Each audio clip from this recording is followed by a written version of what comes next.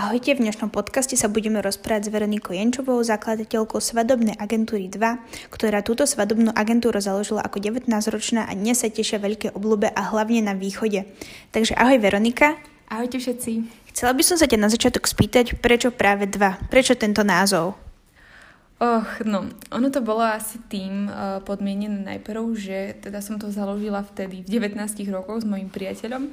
Boli sme teda dvojica pár, ktorá chcela robiť nejaké vysnívané svadby pre iný pár, čiže ako taký marketingový ťah sme sa nazvali ako 2 pre 2. Dvaja pre dvoch.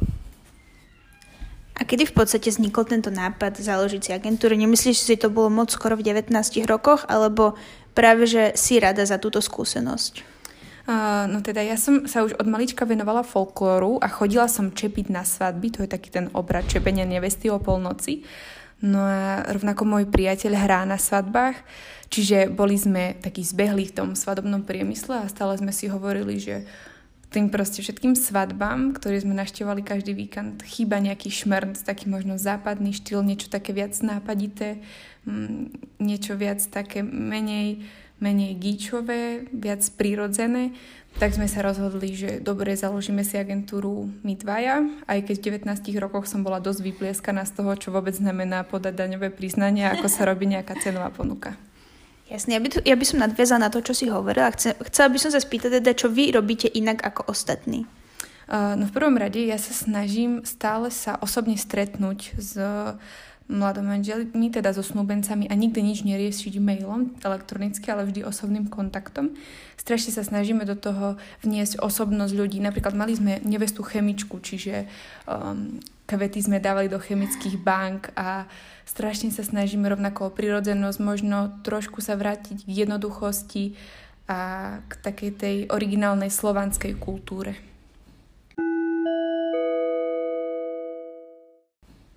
Jasné, to akože super, podľa mňa je dôležité zachovávať takú tú naturálnosť a pozrieť sa na každý pár inak a snažiť sa k ním priblížiť a podľa mňa to práve robí tú vašu výzdobu alebo tú vašu prácu takou výnimočnou. Chcela by som sa ťa ešte spýtať, aké je to v podstate sklbiť školu a takúto časovo náročnú prácu alebo aké je to sklbiť celkovo všetky aspekty tvojho života?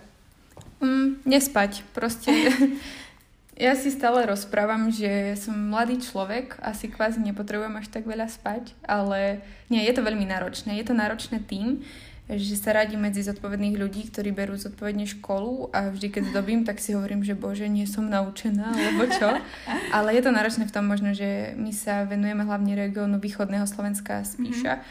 A pritom cestujem stále do školy do Bratislavy, ale na druhej strane vlastne cez týždeň som v škole, prídem domov, pripravujeme si vo štvrtok veci na svadbu, v piatok večer zdobíme do noci, v noci pripravujeme kvety, na druhý deň rovnako príjeme odniesť svadobnú kyticu, kvety, všetko proste ešte doladíme. A proste tak sa to nejako točí celý víkend. Vlastne asi základ je len nespať a byť hlavne ísť za svojím cieľom, byť cieľavedomý a nemyslieť si, že v 19 rokoch sa to nedá, ale dá sa to, všetko sa dá. Tak podľa týchto slov to určite nie je možno pre každého, ale chcela by som vedieť, čo by si ty povedala človeku alebo našim rovesníkom, ktorí tiež túžia v podstate začať svoj biznis, začať robiť sami na seba, tvoriť si tie svoje sny, čo by si im poradila? Ako začať alebo na čo majú byť pripravení na tejto ceste?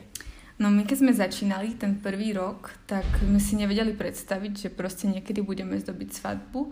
Začínali sme ešte s oslavami, iba sme sa tak možno overovali u ľudí, robili sme si len nejaké meno, ale ono to postupom času príde a príde to podľa mňa v takých veľkých vlnách. To znamená, že aj keď si to na začiatku možno neviete predstaviť, musíte len veriť a musíte byť dosť nápadití na to, aby vás ľudia chceli, musíte sa od niekoho odlíšiť, priniesť niečo nové, čo ľudí nadchne a hlavne, aby boli vaši zákazníci tak možno rovnako ladení vášmu štýlu. Nikdy proste nerobiť niečo, o čom nie ste presvedčení, že my nemáme radi gíčové veci, umelé kvety, stále ísť do toho štýlu, že držať si možno takú svoju tvár, raziť si svoju značku.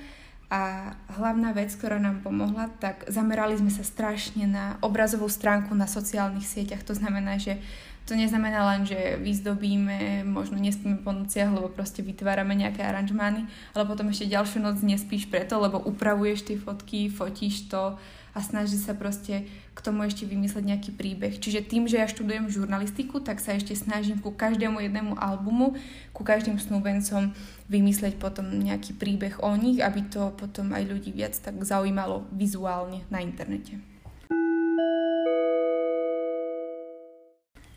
Ty sa takto v podstate staráš o lásku druhých, alebo si pri takomto najväčšom dni oslavy lásky. A aké je to v podstate spolupracovať s partnerom tvojim, zniesť spolu tento všetok nátlak, veľa práce a viem, že vy už ste teda zasnúbení, tak aké to celé vieš sklbiť dokopy, vzťah, práca, škola?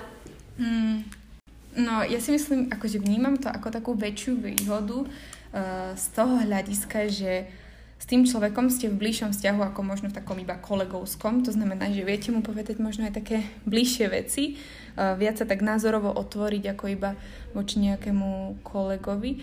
Čiže to znamená, že veľakrát proste je to také, že čo to robíš, ako si to nariasil, ako si dal ten špendlík. A možno niekedy sú na nás strašné tlaky, že väčšinou už keď akože je neskorá hodina, máme toho ešte veľa, tak sa pohádame, ale na druhej strane je to super, lebo proste stále sa smieme na tom, že nie každý kolega by mi povedal, že ľúbim ťa, no dobre. Takže je to super, je to podpora. Super, podpora je podľa mňa dôležitá a je dobré, že teda máte jeden druhého, máte sa na koho spoľahnúť. A vieš povedať poslucháčom aj, aká je tvoja motivácia proste do tej práce a či sa ty motivuješ, čím sa ty naladíš na tú vlnu, že idem to teraz spraviť, lebo podľa mňa kreatívny človek musí mať takú pokojnú hlavu alebo musí sa naladiť do takej vlny, aby mu proste išlo tvoriť. Nemyslíš si, že to je tak? Ja si myslím, že pre človeka je asi najhoršie, keď robí nejaké také možno mechanické veci. Ja si stále hovorím, že navliekanie návlekov na stoličky ma strašne ubíja kreatívne, tak potom proste treba sa znova nabudiť a vžiť sa do toho, že čo vlastne chcem tou svadbou povedať. Že dobre, dám tie stoličky, urobím všetky tie návleky, veci, ktoré tam musia byť a potom proste musím takto zresetovať, popremýšľať a začať tvoriť tak, aby proste tá svadba mala nakoniec stále nejakú výpovednú hodnotu.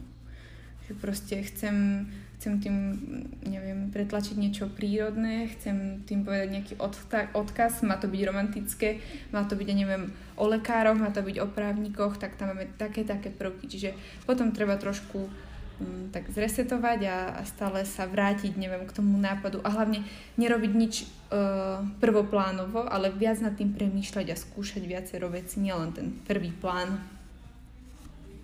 Nie je to niekedy ťažké zachovať takú hlavu, alebo čo robíte, keď sa vám napríklad niečo nedarí, že pracujete a teraz zistíte, že aha, tak toto sme možno nedomysleli úplne tak, ako sme si predstavovali. Hrešíme a zachraňujeme to špendlíkmi, ale nie.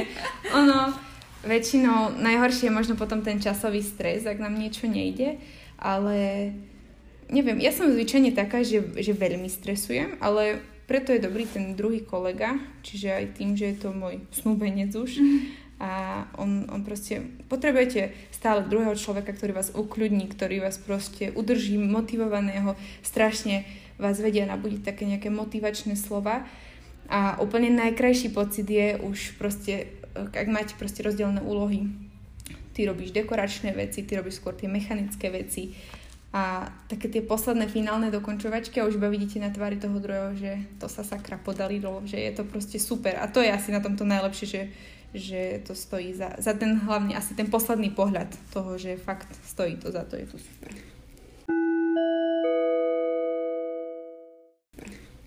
Kto je Veronika Jenčová, keď nechodí do školy, nezdobí svadby a má voľný čas a môže si ho rozvrhnúť ako chce?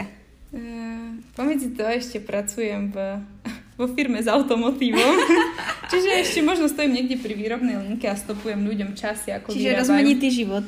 Mám rozmanitý život, ale vlastne všetko je super v tom, že robím veci rozmanité a asi my sa aj z dva riadíme takým heslom, že byť proste viac rozmanitý, taký proste dávať do toho seba. Čiže aj my sme takí rozmanití. Raz automotív, raz škola, druhýkrát čepím na svadbe, potom zdobím tú svadbu, stále proste si nejak rozmanito obmieniať ten život.